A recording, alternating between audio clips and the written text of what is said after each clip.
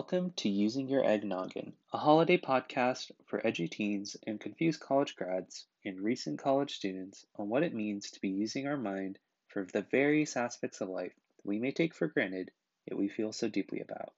My name is Saran, and today, along with Ashwin, we'll be talking a bit about free will.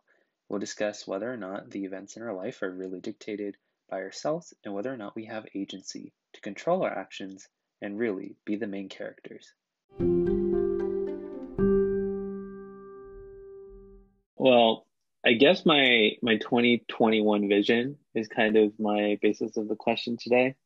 Sure. And so part of it was like realizing like, holy crap, nothing that you might have set a resolution to in 2020 probably worked out the way it did.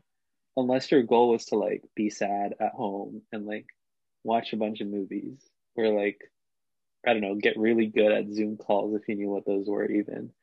And so I think like part of it is there even a point like to make kind of goals at that point for yourself? And I think it goes back to this discussion of, does free will even exist? And I think 2020 was kind of one of the things where I'm like, it feels so pointless sometimes to stand up against the tide that feels like it's just going to keep crashing down on you. And I don't know if that's made me more cynical or just like I don't think it's harmful to set up intentions or set up like some sort of thing that you personally think is I guess changeable in your lifestyle or your daily habits or routine. Like I think a good intention is to, wake up in the mornings and maybe like do some yoga. Like maybe for some people like that's reasonable and like something they can do. And that's a good intention to set out. But I fundamentally don't think like a lot of the goals that people had, like going out to, the gym or whatever, that might have been a regular goal. That's not something that really came up to fruition anyway. So I don't know. I'm like, what is the point of it all? Like maybe we can set some intentions this year, but I feel like 2021 was the year where I was just like, I'm not going to set a resolution. You mean 2020? That's the year where you weren't. Oh, sorry. This year, not going to set any resolution because last year. Because last year was absolute jack shit. Yeah, that's a good point. And I think there's a lot to talk about here. So first, I have some slightly unorthodox views on resolutions, goal building, habit. Okay. The first thing is, I think it's hard to deny that 80% of your life is driven by your habits. Mm-hmm. People like to think that sometimes, I don't know about, but some people like to think that they're like jumps that they make in their life, and those are the really important parts. That's true. Like when you graduate and you get a new job, those are important events, right? But it's only a slight amount of time before and after those events where it really like resonates in your mind that those things are happening. By and large, your time is driven by being in the mode of, I'm a student every week doing work, or I'm an entrepreneur. I need to like build my business. Okay. Long-term growth patterns like that. Okay. So of course your habits are very important. And then you might think, okay, how do I build good systems, right? And I think the first point is don't worry too much about your system. The first point is just try to do something. So for example, let's say you're really bad at knowing what tasks you need to get done. This used to be me. Mm-hmm. So you could spend all this time researching which to-do list app you're going to use or what journal you're going to use. You can do that. And it's possible that you might find the right, version for you on the first try. The chances are slim though. Mm-hmm. The first thing you should do is first, like acknowledge that you know what the problem is. That's actually very important. And it's worth patting yourself on the back just to know like, oh, here's a problem. It's kind of a non-trivial thing. Okay. And then the second would be like, what's the simplest thing that just kind of makes sense? And if that's taking out a piece of paper and just writing your tasks by hand, then do that. Like, don't overthink it. Just try something. And once you try that for like a week, it's not very hard. It's not really asking a lot. Just try doing this for a week. Then you'll know what about it appeals to you, what works and what doesn't. And then you go from there. So I think habit foundation is like a what would an analogy be? Oh, an analogy that this might muddy things a little more, but maybe it might clear Go things for it. Okay. Imagine something's broken in your home and you need to buy a tool set, right?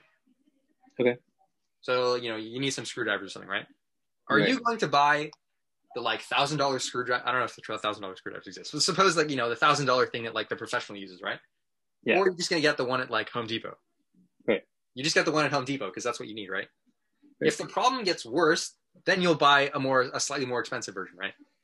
Okay, It is slightly redundant. Now you have 2 screwdrivers, but at least you're always using the right level of tool for the job. Yeah. So similar ideas here. Like, say you want to get fit, right? That's some goal that you have. Start small. Like, just make it a habit by going to the gym. I don't know, whatever you feel like is a reasonable amount of time to go. And then at some point you'll decide, oh, okay, now I need to start thinking about how to make this more difficult, how to set more goals. So my overall philosophy that I'm trying to get at is don't reach too far. Like you said. Scaffold up. Yeah, scaffold up. Like, you basically don't get to make any discontinuous changes in your life. You can't go from being whatever weight you are to automatically being +5 or -5 pounds. Everything comes in smooth transitions. Absolutely.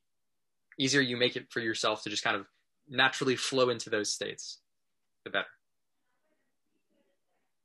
So I think it's worth setting goals. It's worth doing these things. You just have to be cognizant of how to set it up to work.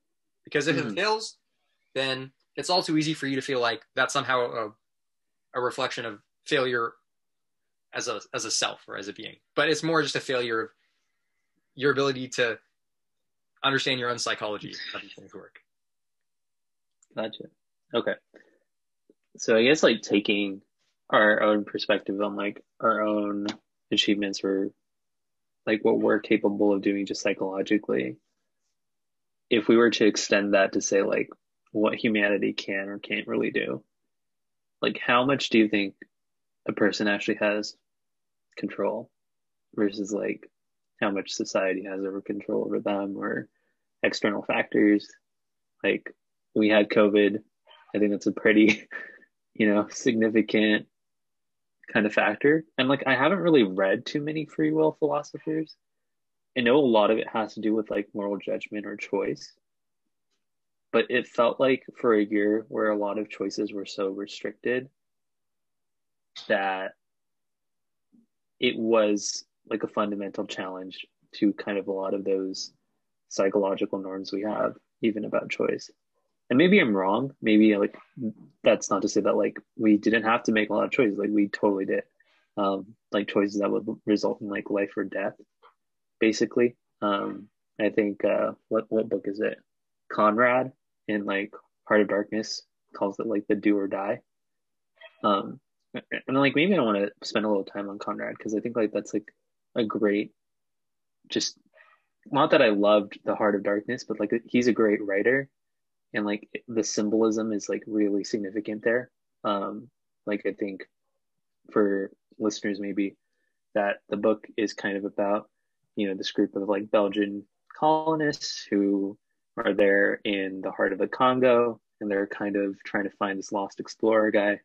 And sure enough, they find him. By the time they get to him, he's kind of crazy and deranged and has been driven mad by the jungle and just kind of what the jungle symbolizes. Like that's the heart of darkness, but like it's supposedly a metaphor for actually humanity. And kind of a lot of things that were going wrong in Europe at the time with imperialism and whatnot. But I think fundamentally it's also about kind of the human perspective and how we might have some control over our actions and like making decisions and whatnot. But at the core, these tendencies as just people, fight or flight, all that kind of stuff. And that will take over at some point. So it's not going to be one of those situations where you totally have free will, because at some point you're kind of pent up in these situations where you just act like you are a scientific just being, And there are other points where people just say that like whatever you have is predestined, right? Like that's like a very Christian notion, that just there is no free will. God has determined it for you. And so I think those are also interesting philosophies to look at, like kind of what is like the innate human characteristic maybe that like controls us, and there's like these impulses, and also what is that, aspect of divine, or the aspect that is beyond us, we don't even know that's controlling us, but exists. And as a non-spiritual, like as a spiritual person who's not religious, I don't really fully believe in the divine school of thought, but I do think that there may be some human tendencies or just things that aren't fully in our control sometimes. I'm not saying it's an excuse, and that I think that moralism is actually a really important like school of thought. But it did get me thinking a lot, especially during COVID. I was just like, wow, there is so much that doesn't feel like it's in our control. And so much of this just feels out of reach. So I think that's like why those thoughts came up again. Yeah.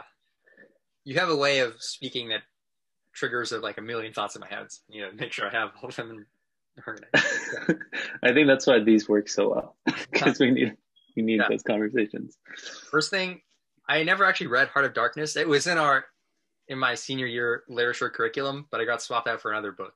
So to our listeners, if you haven't read Heart of Darkness, then it's basically Apocalypse Now. The funny thing is, I haven't actually seen Apocalypse Now, so I'm only referring to one book with a movie that I haven't watched either. Right. But yeah, the movie based on the Vietnam War, that was based on the book. Exactly. Yeah. So the second part is that I wanted to talk about. I think it is actually useful to think about philosophy here. Some people, I don't know why I keep saying some people, I don't actually run into these people, but there probably exists a viewpoint that would say, what's the point of bothering with philosophy? We all have things we need to do. Why not just get them done?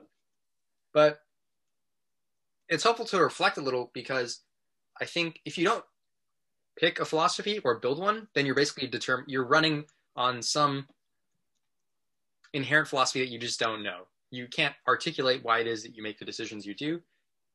So you're just being run by even more of those primal, I don't know, motivations, let's say.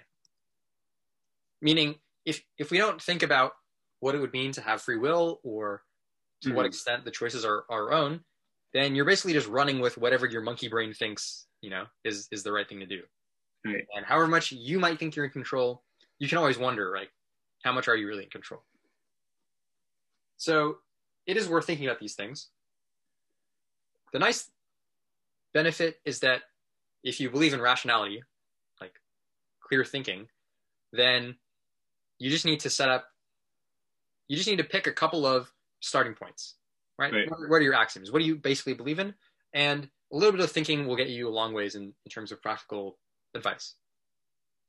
So what do I think? I don't believe in free will. There's a lot of reasons why you might think that.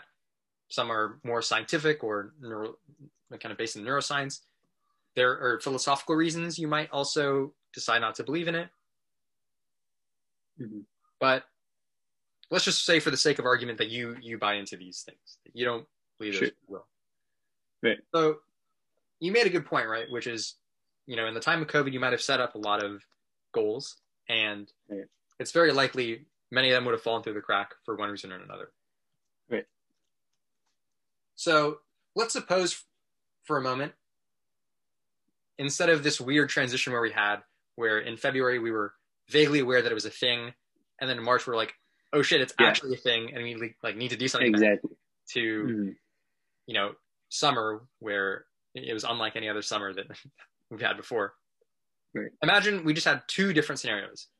Okay. One in which the year went by normally, and one in which the year from the start was kind of COVID lockdown.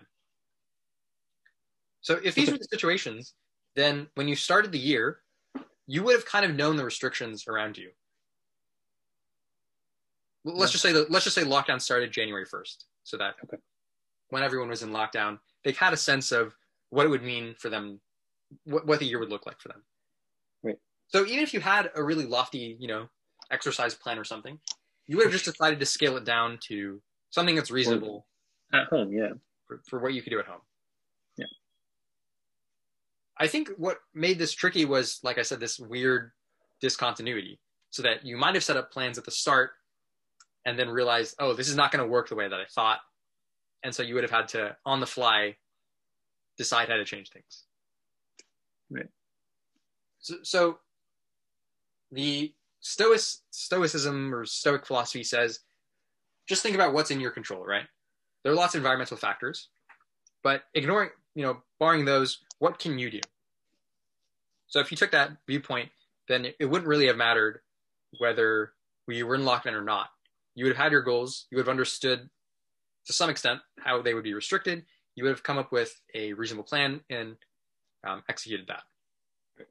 So I think the difficulty was in the rough transition, where nobody could really be faulted for starting to question the goals that they had set up. It's an unfortunate outcome of the way things went.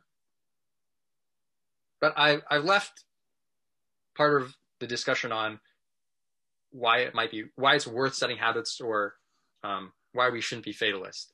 But I'll stop there because I've talked for a while, so I'll let you respond.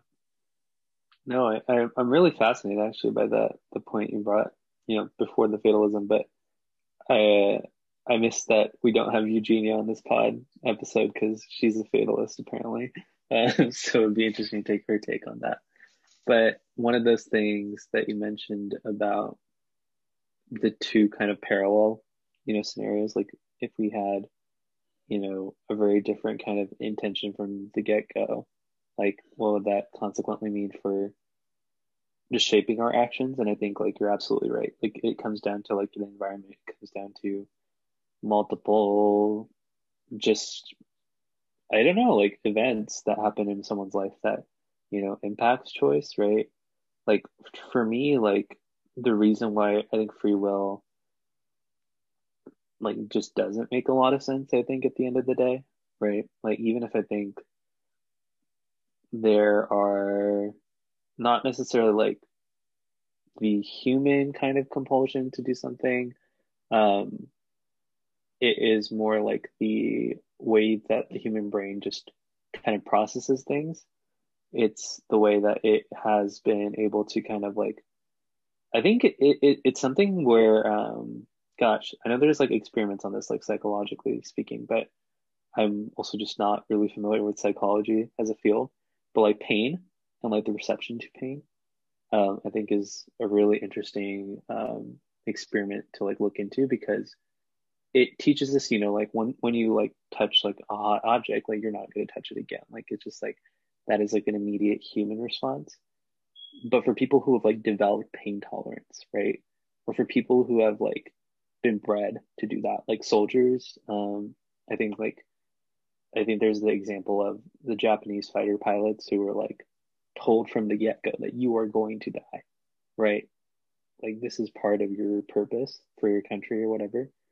But there are just some things that our brain has just been wired to do because of like, I guess, just society, and also just because we're capable of like relearning and learning again, and nothing is really set in stone for those reasons.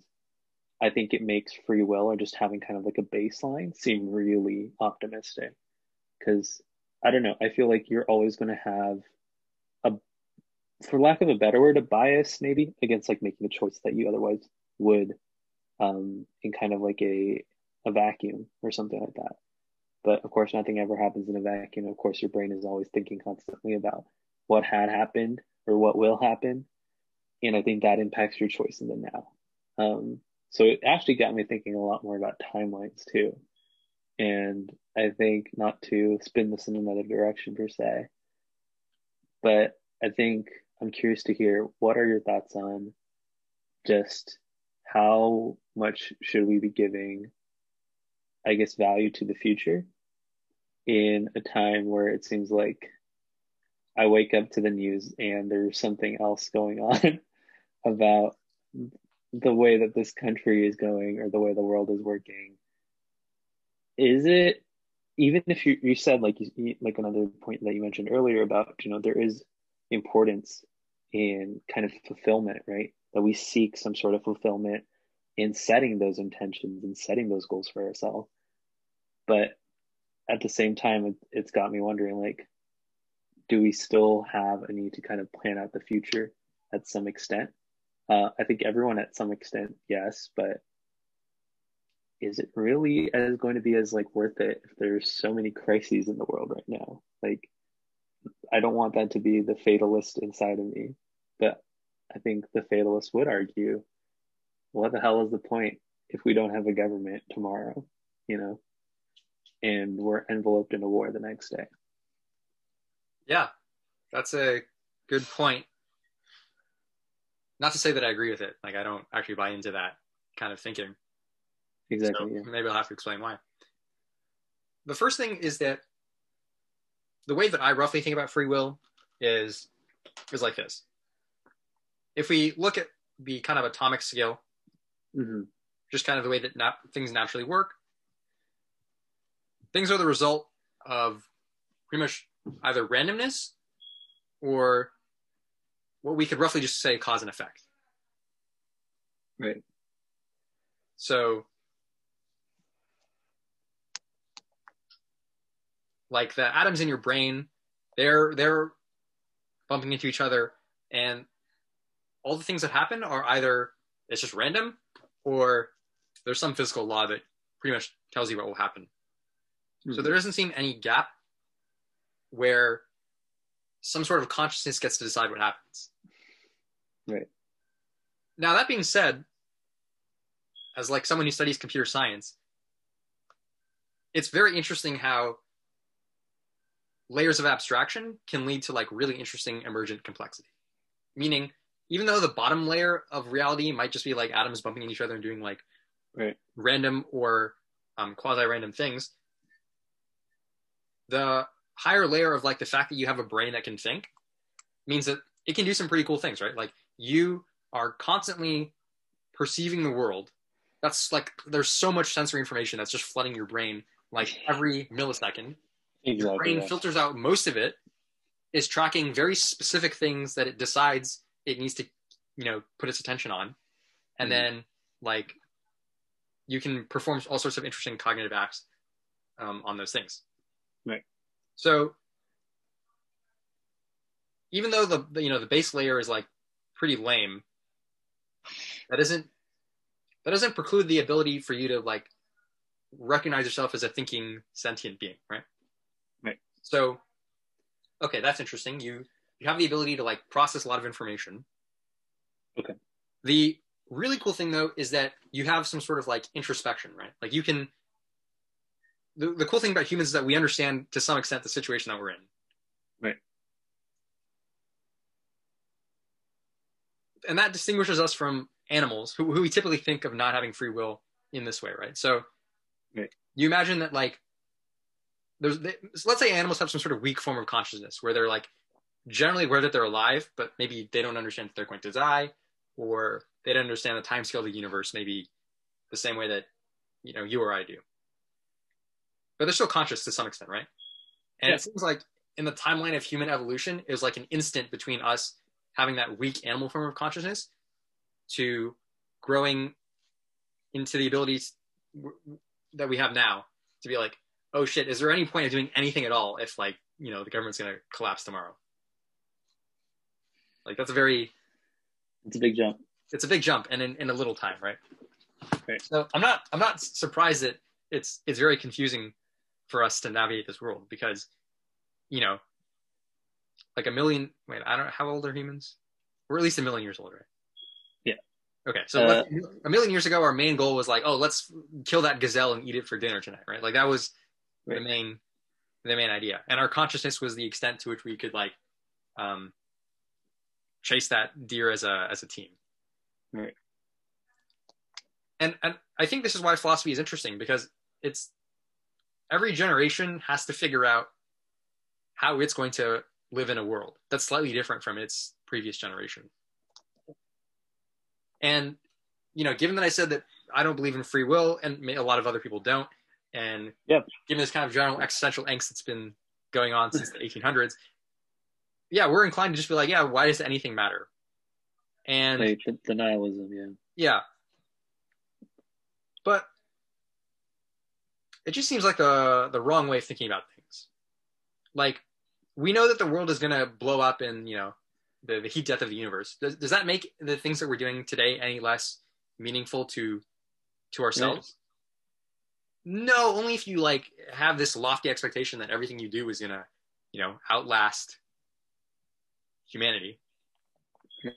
That seems like a pretty egotistical thing, right? Like the Ozymandias poem, look on my works and despair. Like, no, you're just going to make things like while you're here and you'll be gone.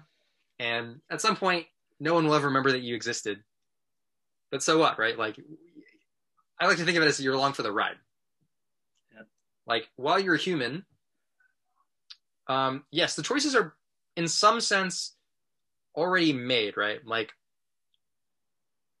there's nothing that you can do that isn't kind of already inherently part of how this is going to play out, either because of randomness or some sort of deterministic laws of physics. Right. But it's not like anyone has a script written and they're telling you what you're going to do. Right. So for all practical intents and purposes, you do have some sort of free will. Like when you decide I'm going to eat chocolate or vanilla, there's some process in your brain where you're like coming up with some reason for it, right? Right. And maybe to some extent you're lying to yourself when you like to tell yourself you made a decision for one reason or the other, but it still feels like there was the ability for you to have chosen otherwise, even if it doesn't make sense, right? Like, just what does it feel like you're doing when you go about your day? It definitely feels like you're making choices. And you don't really, figure out, oh, I'm going to go get a snack or I'm going to go get out of my bed. Those are still choices. Exactly. And so if you're doing meaningful work, right, that's a choice. Let's say you wake up at 5 o'clock in the morning and you start doing work. Okay. In the free will mode, you would be like, in the, I don't know, the non-free will mode, you'd say like, oh, this was like going to happen anyways, right? But nobody thinks like that, right? Everyone thinks like, I made a concerted effort to set myself up to do this work. So, I don't feel the need for like every single layer of this philosophical structure to like make perfect sense with each other. There are ways in which at one level it might feel a different way than at another level. So at the level that we're existing, you do get to make some sense of a choice. Right. So it's still worth setting yourself up to setting goals for yourself, working towards things, even if the future is like totally out of your control, right? Like, what else are you going to do? Like, the alternative is you can sit around and wait for the world or other people to make decisions for you, or you can decide that, as the last two lines of one of my favorite poems goes, you are the captain of your fate, you are the master of your soul. I am the captain of my fate, I am the master of my soul. But you get what I'm saying. Yeah, no, I love that. I think it's one of the things I've been seeing a lot more these days, because I think it's just kind of a trend and I don't really fully understand these, but one of them is that you are the main character of your own movie, of your own novel in some ways. Mm-hmm. And the reason I kind of hate that is just because I'm like, the main character, what novel? Like, if it was like the novel of like my daily log, it's like, brushed my teeth, sat down, read a book, made a latte, went back to reading a book, watched some TV. Like, it's just like every chapter is going to be a daily log of nothingness, and then like sometimes a spark of drama that you'd want to turn your page for in like an anthology of nothingness and just boredom, right? Yeah. But the vast majority of lives are probably something very similar or have a lot of similar patterns, right? Unless you like were from the get-go, I don't know, an adventurer, just doing so many different things that are very unique in your life. And that's not to say that people, like, I'm not a determinist either. Like, I don't really believe that, one, I guess, action determines the rest that you're going to have. Like, I think that people are always capable of change. And I think, I think this goes into a different conversation, maybe about fate or destiny. But the reason I don't like the chapter main character format is just because I think it's like we're reading it too much into ourselves. And like you said, you are the master of your own soul. I agree with that. But nothing is ever not connected to other lives that you touch, right? Like, I think even when a lot of transcendentalists, right, were some of the people who were just like removing themselves from society and then realized that like even the land that they tried to like get on and claim as like their own nature transcendentalist location is indigenous lands that were owned by like people before them, right? And then like those lands were taken over by American imperialists, and then American imperialists used that land to be like, hey, if you're on this land, you got to pay tax to fund a war, and that's just the way the world works. Like everything is still interconnected. Like my philosophy is that you can be the main character of your novel or whatever you want to call it, but it's always going to be part of a series, or it's always going to be part of a larger anthology, right? It's going to be interconnected. It's going to be interwoven because fundamentally you are going to, even if you don't pass on your family name or whatever, you're still going to interact with people. Like it does not have to be that your story is just a family story. And I think it's one of those things where if everyone's the main character, what the hell is the point, right? It's not like the point of me saying that like I don't think there's any value in like living your daily life. I think everyone just has to do it because it's what we got, right? It's like you said, we're along for the ride. I think I'm definitely in the same philosophy as that. And I think we are masters of our own souls, but I think our souls are bigger than ourselves.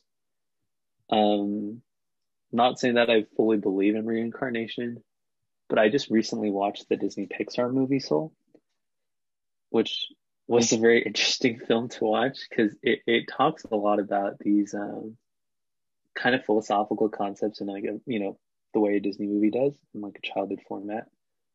And basically, spoiler alert, the premise of the movie is about a musician who's about to kind of make his big break. Like this day, this one day, he's got the gig he wants for his life to change. And he dies seconds before he gets to his concert hall. He falls into a manhole. And it's one of those situations where he doesn't realize he's dead and his like soul is like on its way to like the unknown. And it finds a way instead to wind up with a bunch of new souls that have yet to go to Earth.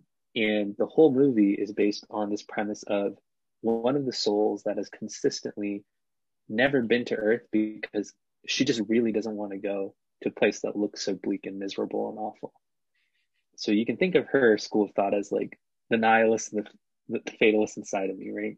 Just like, why bother? I'm just going to be here. And it's like a perpetual nothingness, basically, this kind of in between of the universe where they're at.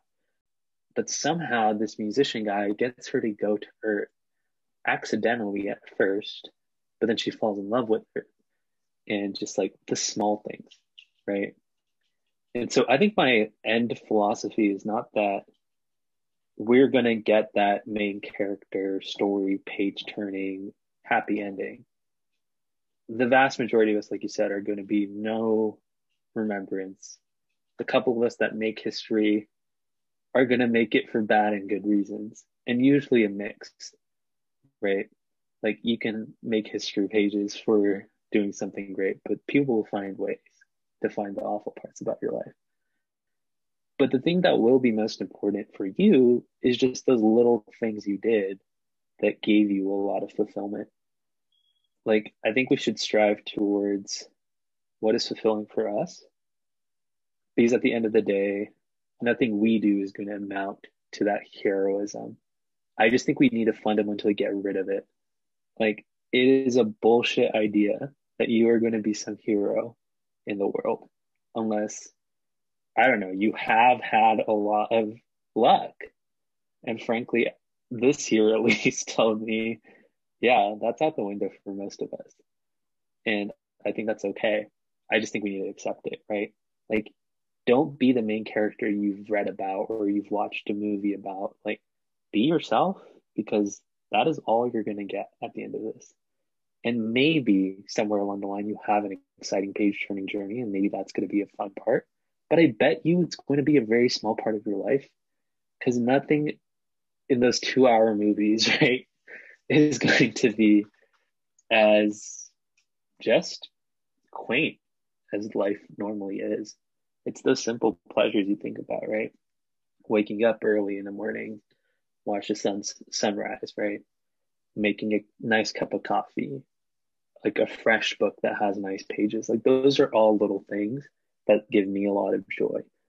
But I think, like, what I will remember most about life is not those big momentous changes. I think you were saying this earlier too, like, when we have a mindset to just drive ourselves as like people, like, I am a student, I am this, I have to do this right now, I'm an entrepreneur, this is my business.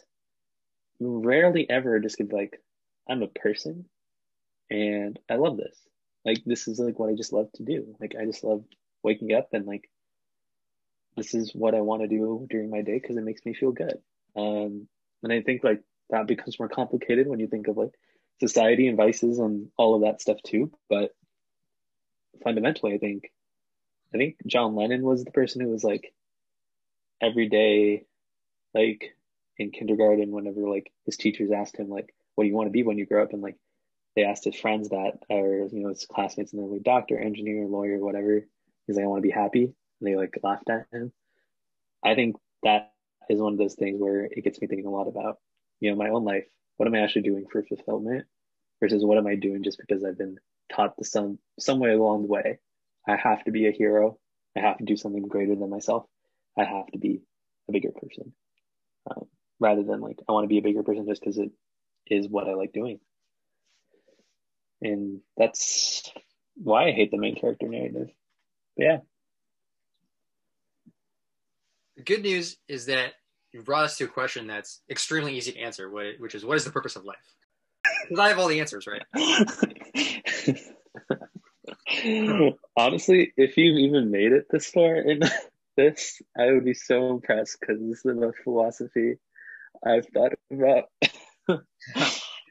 Now, you bring up a lot of good points about ways of thinking about the hero of your own narrative concept that could go awry. I think the idea comes from Nietzsche, like Übermensch, the Superman. Yeah, as in like someone who rises above the mediocrity of most people and accomplishes great things. I feel very unqualified because I haven't actually read anything by him yet, but I think this is the broad idea. I've read the Wikipedia. I think we're good. Yeah. So let's. As I've said before on this podcast, my philosophy is like pragmatist, which roughly just means things are true to the extent that they are useful or would change the way that you act. Mm-hmm. Or like definitions are useful based on how they make sense in the real world. So, okay, you made some good points about how this hero narrative could go wrong, but what about it is useful that we can recover? Maybe we wouldn't frame it as the hero narrative, but are there any aspects of it that we find are useful? And when I think about that, I think of the idea that it's basically a call to take up agency. Right. Like, as we've been saying, the environment puts a lot of restrictions on what we can and can't do. Right. So all the changes we make are roughly smooth or continuous. Like, things don't happen in jumps. We could even think about how, as I was saying, at a certain level, at the level of the individual, you can feel like you have choices, right? But if we went up one level to a society, it could then again start to feel like people aren't making their own choices. Like, as if humans were atoms bumping into each other with some sort of predictable outcomes, right? So there's also a sense in which you're being driven by patterns that you're not even really aware of. Yes. These are all true. There's very little that you are in control of. But I think that hero as a narrative concept is basically telling you, look, these things are all true, but there are two facts. One is that you get to set your own goals. Like fundamentally, no one can tell you like what to do. Right. Either you're basically like, I'm starting to think of all sorts of edge cases, but let's just say that you get to choose what you do. In a lot of cases, you do. In some, you definitely are coerced or forced. But yes. You get to choose your own goals. And the second is, even though you have very limited control, there are ways for you to impact the environment, right? Like, to reduce it down to the bare bones, everything of importance that like some human did was like them moving their mouth or moving their hand or doing something. Like at the end, it had to come down to them like making some choice in the real world. If you just sit around and think all day, then you're not really doing anything.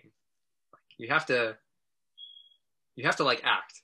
But the good news is that you can act. Like most humans will get the ability to like move their hands in some way that's useful. You could be like a programmer, then you're typing. You could be a writer, then if you're writing, you could be a painter, you're moving your hands to paint. You could be a runner, you're moving your legs to run. Like you have a physical body and you have a brain, and these are the tools you're equipped with. These are your sword and shield in your heroic quest to do whatever it is the fuck that you decide is worth your time. Yeah. I think that's what the narrative is saying. It's not, I mean, maybe someone could decide to emphasize this part, but I wouldn't emphasize the part where like every minute of your life needs to be, building to some climax of you conquered the dragon on some mountain. Like even small things can be adventures. Like one book that's on my reading list is Ulysses, right? Like the book by James Joyce, where it's sort of modeled after the Odyssey, right? Where Odysseus is like literally a hero, in the Trojan War. Now his quest is to go home, and along the way he runs into monsters of all shapes and sizes, right? But Ulysses, this book, is like just about some guy like going to the pub in Dublin. But it's still a classic book, right? Because people will read it because there are little things in life. Like there are small adventures to be had. So it's not so much that your life needs to be a grand quest that will make sense. Yeah. Very few lives will make sense like moving forward. Like they will only make sense in retrospect. At the end of their life, you could say, oh, here are the things that matter. Yeah. Like a lot of people get lucky, right? A lot of successful people get lucky. And it's only at the end of their life that they could tell you when those sparks of luck came. They might not have spotted it while it was happening. Or they may not even have acknowledged that there was some luck. Right. So yeah, we're all connected in this way.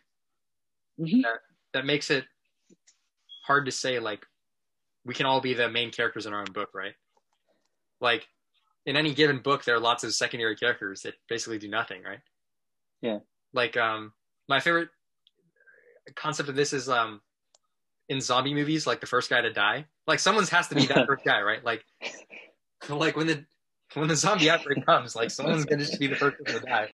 One interesting trope that writers can use is like take a secondary character and then make them the main character, right? Like that's a thing you can do. So yeah, I would just look at it as a call to take up as much agency as you can. Like, got it.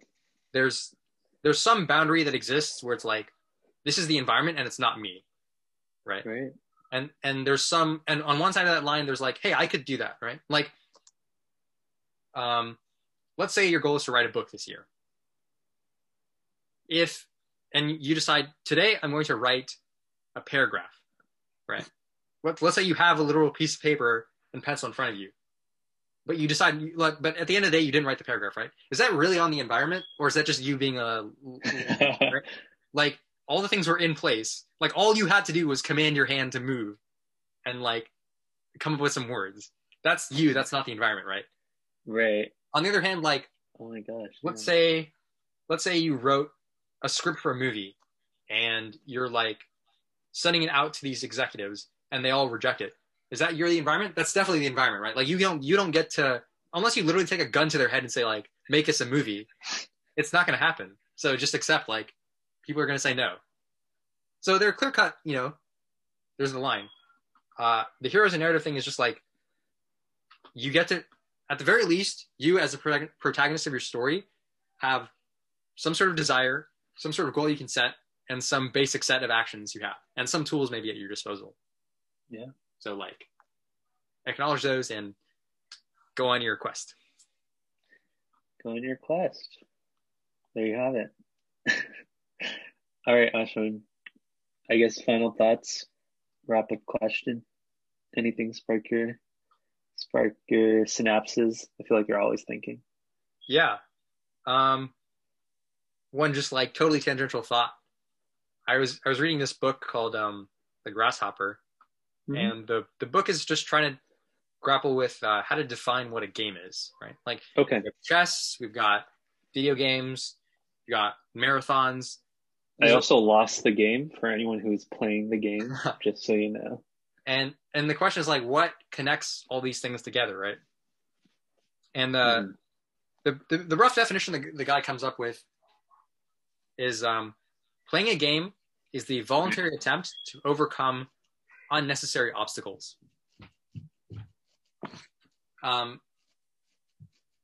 Voluntary because you decide to play games. Okay. Like you're forced to play a game that it's not really a game. I'm literally thinking of the Hunger Games, but yeah. Yeah, not really a game. Attempt to overcome, that's like the fact that you have agency in games, right? Like you have the feeling that there are choices you can make. Sure.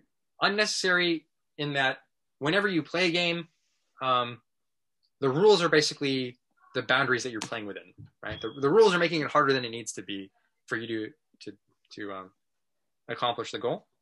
And right. The obstacles are also part of the rules. So in some way, life is also kind of formatted against this like voluntary attempts to overcome unnecessary obstacles.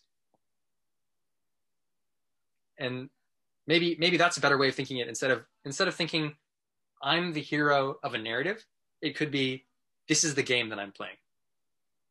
Because who doesn't like games, right? There's some game that you like to play. So your life is just another game. I think I love that analogy outside of the fact that when I think of like my life is a game, the immediate tangential thought is like, oh, my life is a joke. Like it's not real, So what's the point? But again, I don't want to be a fatalist in that regard. I think a game is a good analogy, except I think the one part of the game aspect that I would question is what is winning the game then? Oh, that's like I'm saying, that's like the existentialist point is you get to pick the goal.